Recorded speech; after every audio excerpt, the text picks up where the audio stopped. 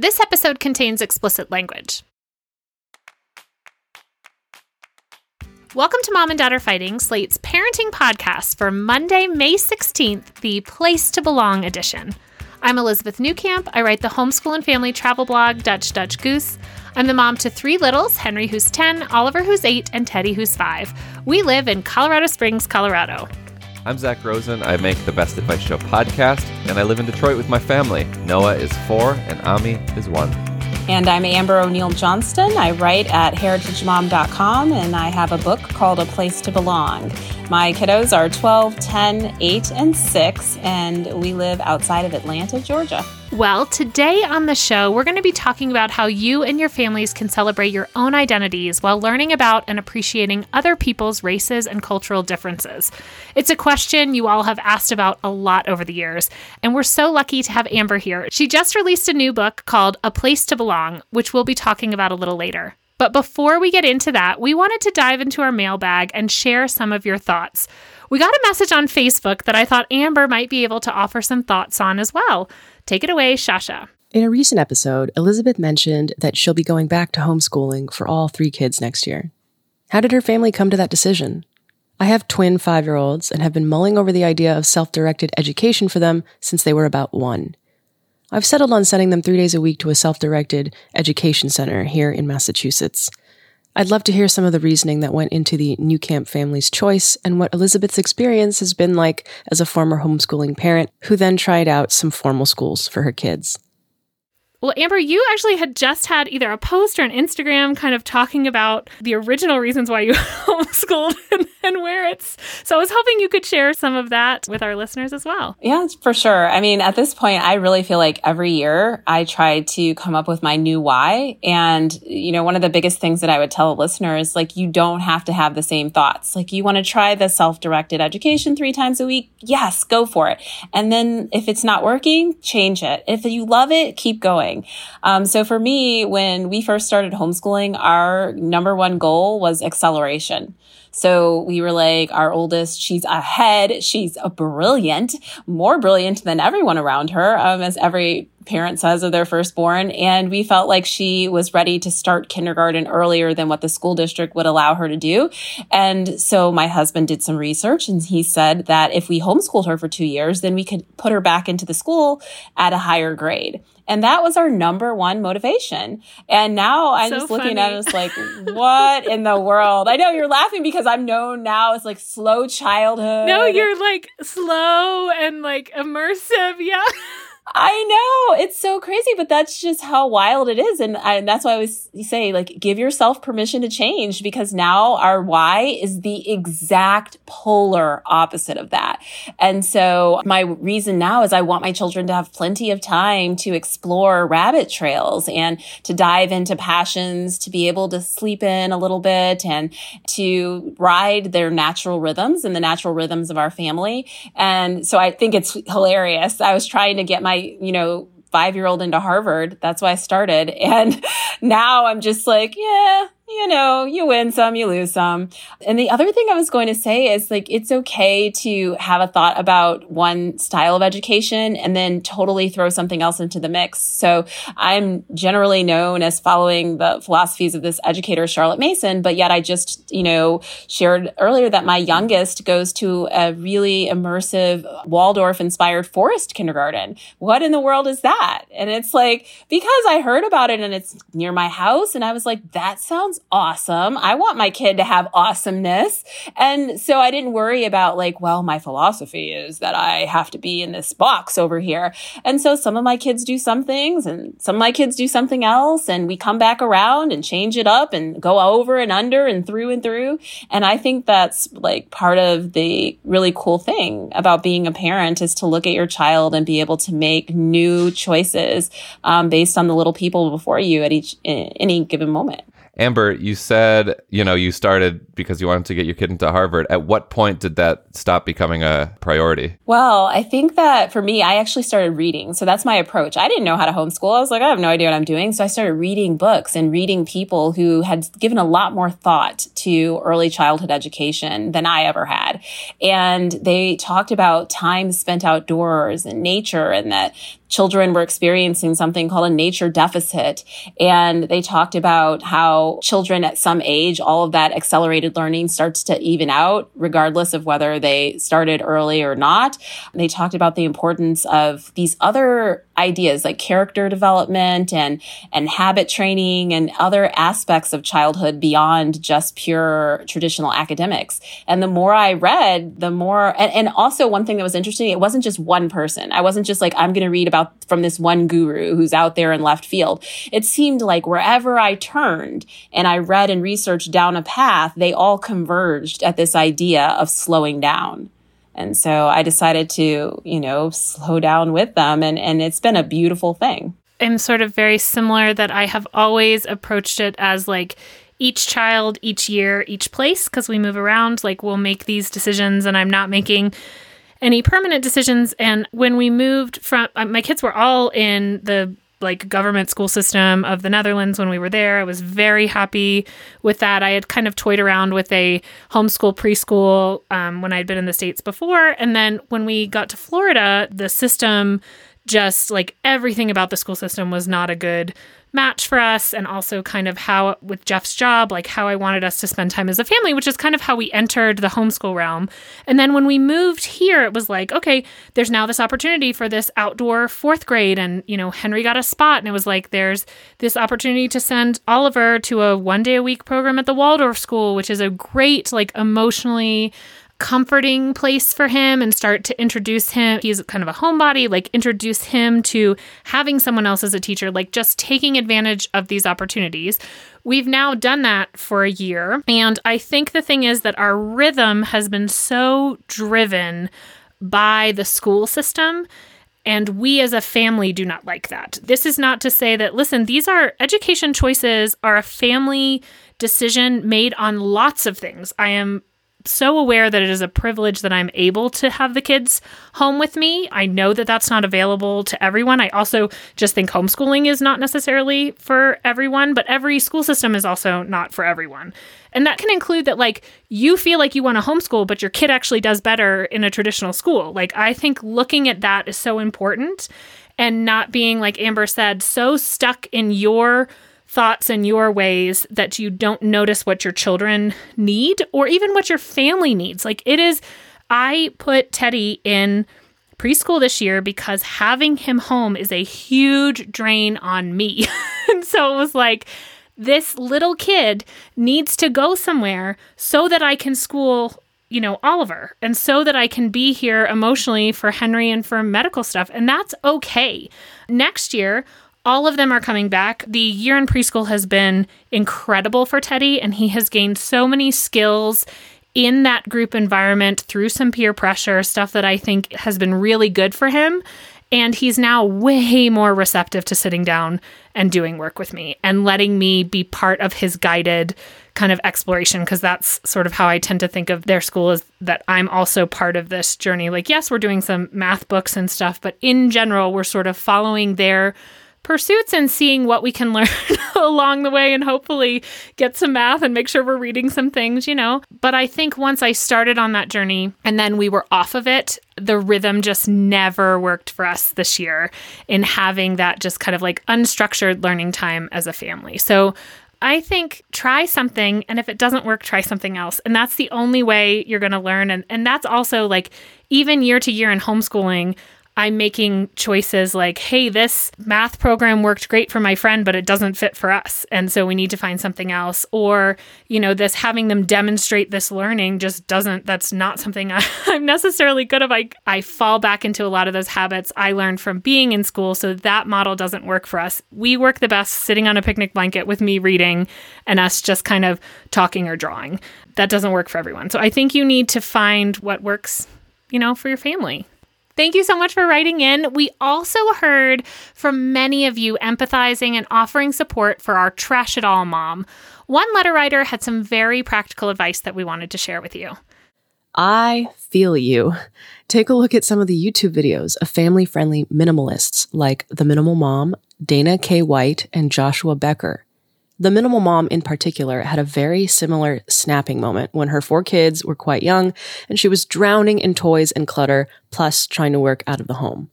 It took her more than a year, but it saved her sanity and greatly improved their family life.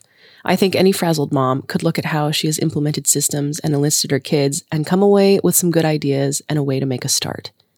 This isn't minimalism as an empty white box with nothing on the walls.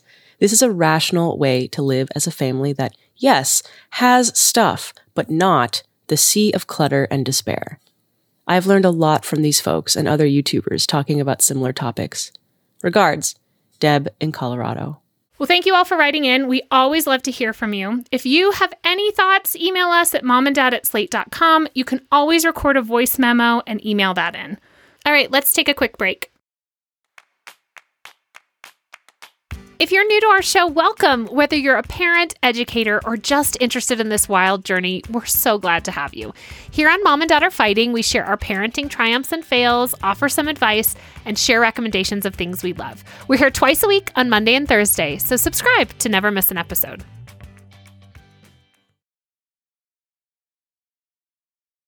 All right, we're back. Let's turn now to an ongoing conversation we're having on the show, and I'm sure you're having it too, Amber. There's been an uptick in the last few years of parents looking for guidance on how to teach their kids hard history, but also celebrate cultural heritage. Amber, your new book, A Place to Belong, does just that.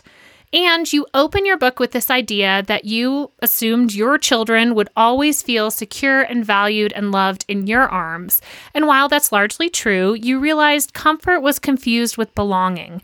Can you talk a little bit more about that? Yes, definitely. I mean, I thought that my husband and I will be very present and very loving and connected to our children, spend lots of time with them and pour into them, lots of eye contact and physical touch and sharing meals together and all of these things that I had experienced as a child and also read about. And we were doing all of that and it was generally really good, but my children were having problems, particularly my oldest, and she was really expressing her discomfort with having brown skin and curly hair. And always she would tell me, I don't like going places where I'm the only girl there with brown skin. And I thought, wow, they're loved, but they don't feel like they belong. And it kind of gave me this new vision for parenting, something that I hadn't considered because I thought that love and comfort would give belonging. So when you noticed that happening, when your kid didn't feel like they belonged, how did you respond? Well, to be honest, at first I was just like, it's fine. You know, we're all the same on the inside. And I kind of swept it under the rug. I would take her comments. I would just say something a little bit trite. Oh, we're all the same on the inside. Don't worry about it. You'll be fine. You look great and we're all special. But instead of things getting, I thought she would outgrow it. I thought these were just little things. She was my first. But instead of getting better, they got worse. And eventually, my husband and I got to a point of real despair. We talked about, like, do we need to move? Or I can't control the demographics of our neighborhood unless we change neighborhoods or, you know, go someplace else. What about our church? I just couldn't figure it out. And ultimately what happened was we had an opportunity for her to be around some Black people. We started kind of cheating on our church, I guess you would call it. And we would go to our church at the early service and then we'd leave. And on the way home, we'd go to the late service at this all Black church. And when I looked over and saw my daughter, not in the church service, that was neither here nor there for her, but in the hallway. And these like little old Black grannies would be like, hey, baby, come over here. Let me give you a mint from my purse. And they would hug her and the teenagers would pick her up and play with her hair and be like, oh my gosh, she's so cute. And I just saw her light up. And I was like, you know, we had been thinking of all these things, like we want to put her in therapy or, you know, all this other stuff. I was like, what am I supposed to do? And then I came to the realization, really, she just needed to see some other Black folks. And I thought, wow, is it okay to say that? I don't know. It felt like it wasn't okay. And I kept it a secret for a while. I was like, I feel like I'm not allowed to say that. It's not politically correct. And as I started seeing more and more of her coming alive through that interaction, as we involved her in more things and worked harder to get her in spaces where she wasn't the only one, I finally was like, you know what? People are just going to have to be mad at me. I'm just going to say it. I think that there's value in children having that representation and seeing other people that look like them, and rather than feeling like they're always the only ones. So that was kind of my first step, was being able to publicly admit that that's what my child needed. Why do you think so many parents find it difficult to talk about culture and race? Like, we get so many questions on the podcast about, like, how do I broach the subject with my child? Like, it's like we can't move forward because we're so scared of something. But why is that happening? I see it as being two things. I think number one is that parents are afraid to introduce ideas that they're assuming their children don't have. But from my experience, your children they have ideas. They might just not have shared them with you. And the research shows, consistently, all of the studies that I read show that children notice race as infants, and that they start to see differences between people based on their skin color as just toddlers and preschoolers, and that it continues to play out and become even more of a part of their internal narrative as they get older. And so just because they're not saying anything, sometimes they don't have the language for it. At other times, they've already at such a young age gotten the message that it's taboo and we don't talk about those things. So I think one is this incorrect assumption that by bringing up these ideas, you'll be placing them or planting them in your children, rather than thinking of, I'm just going to discuss with them the thoughts that they're already having. And I think the second thing is that we're afraid to talk about things that we haven't fully thought through. So as adults, we kind of are tiptoeing around without really diving into these topics. And so it feels scary because kids ask questions, right? They're not going to just let you talk to them. They're going to ask questions. And we're like, well, I don't have the answer to the question. So I think it's best if I try to get away without discussing it for as long as possible. When you started to have these conversations, what did you notice worked well? Like, what was your posture? What was your tone when you started to, just confront these really big ideas about race and culture with your family? I feel like a relaxed casualness, and it was very forced because I wasn't relaxed and it didn't feel casual to me. These were radical conversations. I had never had them with anyone, let alone a child. But I forced myself to have a physical posture of casualness and just kind of, hey, we talk about these things like we might talk about the little birdies, that we were feeding outside. It's just an everyday part of life. So I think that was part of it. And then the idea this idea of kind of radical honesty. And I think people are fearful of that, and they immediately say, but they're little. And well, I don't tell all that I know, but everything I do tell is true. And that's kind of how I approach those conversations. You talk a lot about how home is where our kids learn values and learn how they'll operate in the world. Would you recommend looking kind of inward first before you kind of engage in this? And then do you have tips on how we can do that? Well, definitely. I think we have to explore, our own identities. Who do you think you are? These are questions I had to struggle with, because when I had this little Black girl looking at me and telling me she hated her curly hair, and I was chemically straightening my hair at that time. So, what does that mean for me? How do I feel about my hair while I'm telling her, oh, you were made that way, be proud? And she looked at me and she said, why don't you wear your hair the way you were made? That really hurt. And I was like, wow, only your kid could say that, right? It was a good question though. And I had to sit and think, what's the answer to that question? How do I feel about who I am and where I come from? And how do I see myself in this world?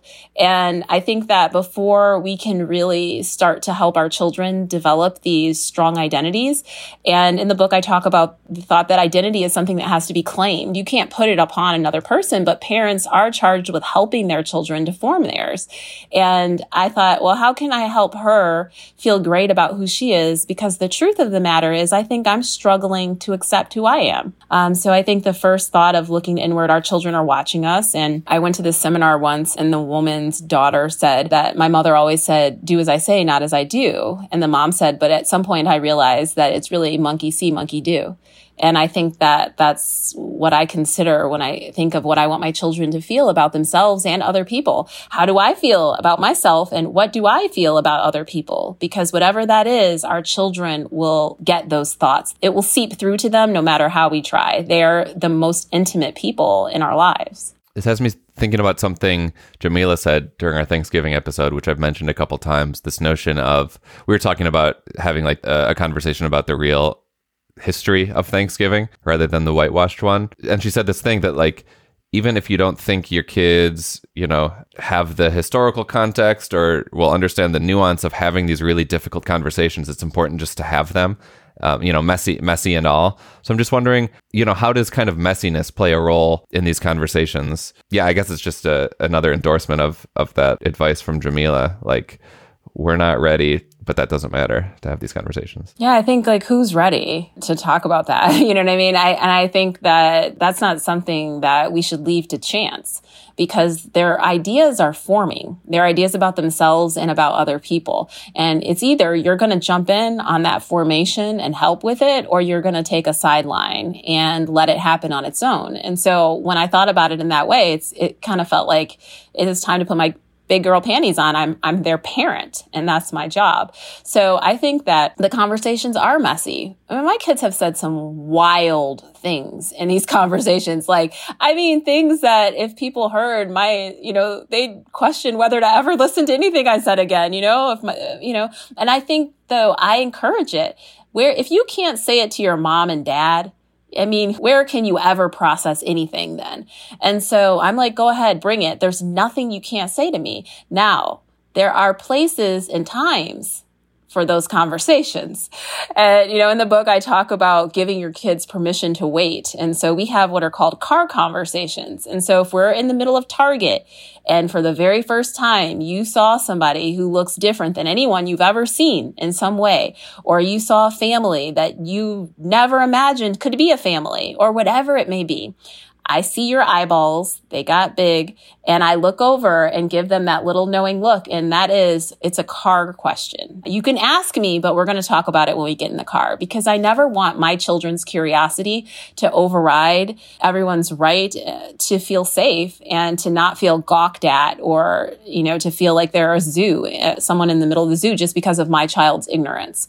I welcome those messy conversations. Sometimes they get ugly. Sometimes they're funny, but I need my kids to be able to say something inappropriate, lots of inappropriate things to me, so that I can understand where they're getting their information from and help them to process the truth. You're a big proponent of books as mirrors and books as windows. For those who don't know kind of about books as mirrors and books as windows, can you talk a little bit about that and why it's so important? Sure. So the idea of literary mirrors and windows. Mirrors are books where a child can see themselves, their families, or their communities reflected back to them in some aspect. Most often we think of it in terms of culture and ethnicity, and there's a reason for that, because there's such a shortage of books for children of color where they are seeing themselves and their families positively represented.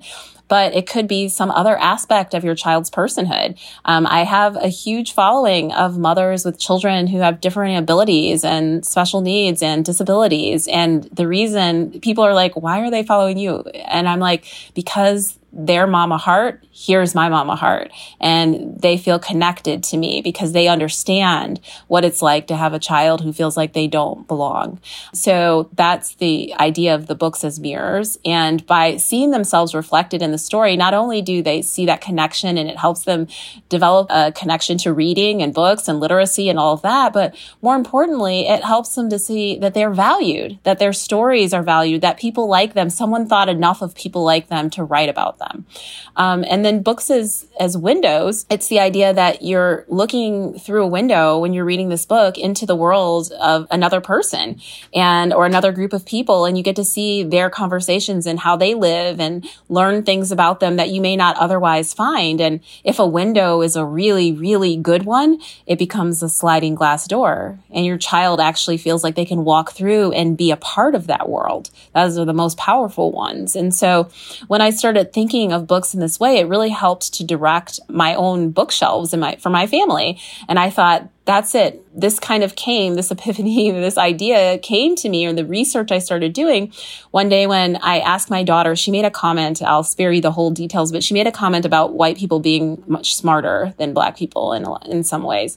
And I asked her why she said that, what made her say that, because that was heartbreaking. And she said, because you said we only that we study important people in school and we only study white people. And I had to sit with that for a while. We were in the car when she said it. I turned on the music, and I had tears streaming down because she was right. And I said, well, this has got to radically change starting on Monday. And so this idea of her needing these mirrors, and it kind of blew up from there. So that's the idea behind it. And the thing that I like most is not a separate set of books. Like Black kids need these books and Asian kids need these books or white kids need these books.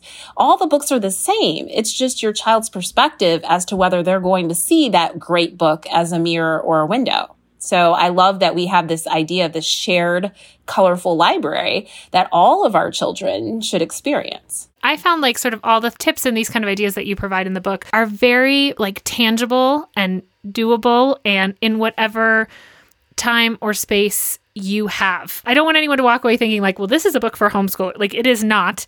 It is a book for anybody who is trying to figure out how to navigate this time as a family, learning about other cultures and learning about, like you said, yourself. I just am so blown away. It's like, I think you posted something like sort of people are looking for a textbook and like we're kind of looking for a miracle, and this is not that, but it is definitely a way to change the way you are thinking about how to approach this as a family. What do you wish more people actively did or understood? Oh, I wish that people understood that the do nothing strategy is a losing one. So we all have a responsibility to live hospitably. And even if you're feeling like things are going okay for you or going well, I would like to see people reframe that. It's not going well for me when I see that it's not going well for my sister or brother.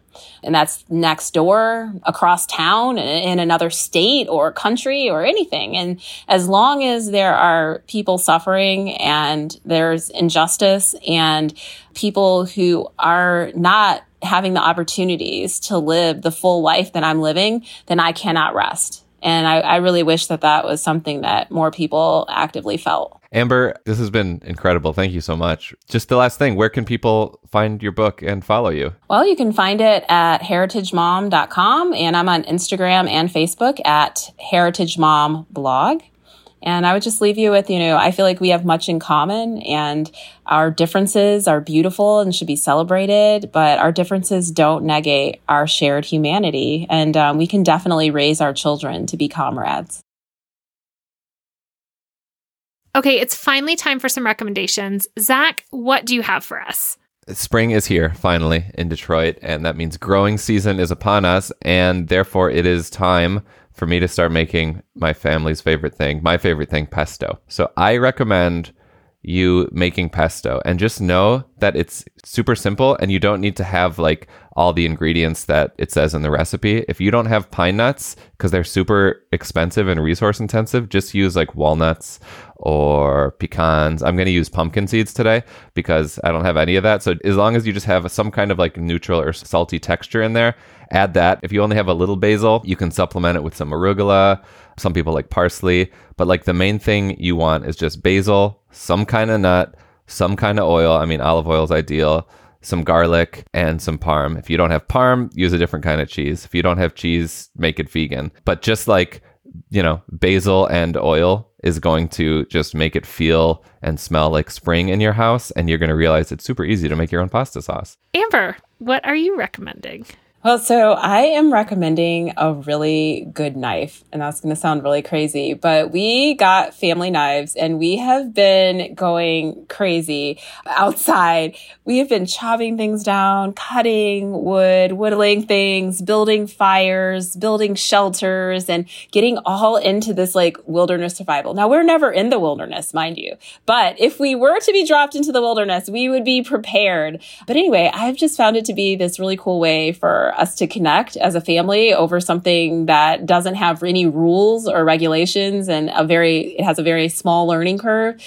So we all got really good high-end knives, and we've been outside chopping stuff up and hanging out. What kind of knife? Can you tell us? I just Googled bushcraft knife on Amazon. I don't remember the brand of it. They came up with these they're like 4.5-inch blades, and they come with a little sheath. So yes, my sons were going crazy, but I'm not going to lie. My daughters are really into it too. And parents, I have one, my husband has one, and we've been taking classes. We got a wilderness survival class with this mountain man. It was really, he had a 10-foot beard. It was all the things, guys. And so that's what we're into this season. Well, I'm recommending a wonderful read aloud that we just finished called Those Kids from Fawn Creek by Erin and Trada Kelly. It's sort of a spin on your classic, new person in town, but it touches on bullying and empathy, and it is a very slow burn. Each chapter is written from a different kid in this classroom and kind of the things that go on in this small town. And we just really loved it as a family. Sometimes I'm reading read alouds and it's all right, let's just get this done. But I loved reading this book. The kids loved it, and we had so much good conversation. So if this summer you're thinking maybe you want to try some reading aloud as a family, and I know I've suggested having reading happy hours and reading tea times and all kinds of fun things. If that's something you want to try, and you have kind of older kids, because I think reading with little kids is pretty easy, but as the kids get a little older, finding books that are appropriate for everyone and that also they can all connect to. And Those Kids from Fawn Creek was a big hit. And I think the 5-year-old liked it because the image on the front is colorful. And that's enough. That was enough to keep him kind of engaged with the story. So I really recommend giving that book a try. All right, that's it for our show. We'll be back in your feeds on Thursday. Subscribe to the show so that you don't miss it. If you rely on the show for parenting advice, consider signing up for Slate Plus. It's the best way to support the show. Members will never hear another ad on any other Slate podcast. To sign up now, go to slate.com/momanddadplus. Again, that's slate.com/momanddadplus. This episode of Mom and Dad Are Fighting is produced by Rosemary Belson and Jasmine Ellis. For Amber O'Neill Johnston and Zach Rosen, I'm Elizabeth Newcamp. Thanks for listening.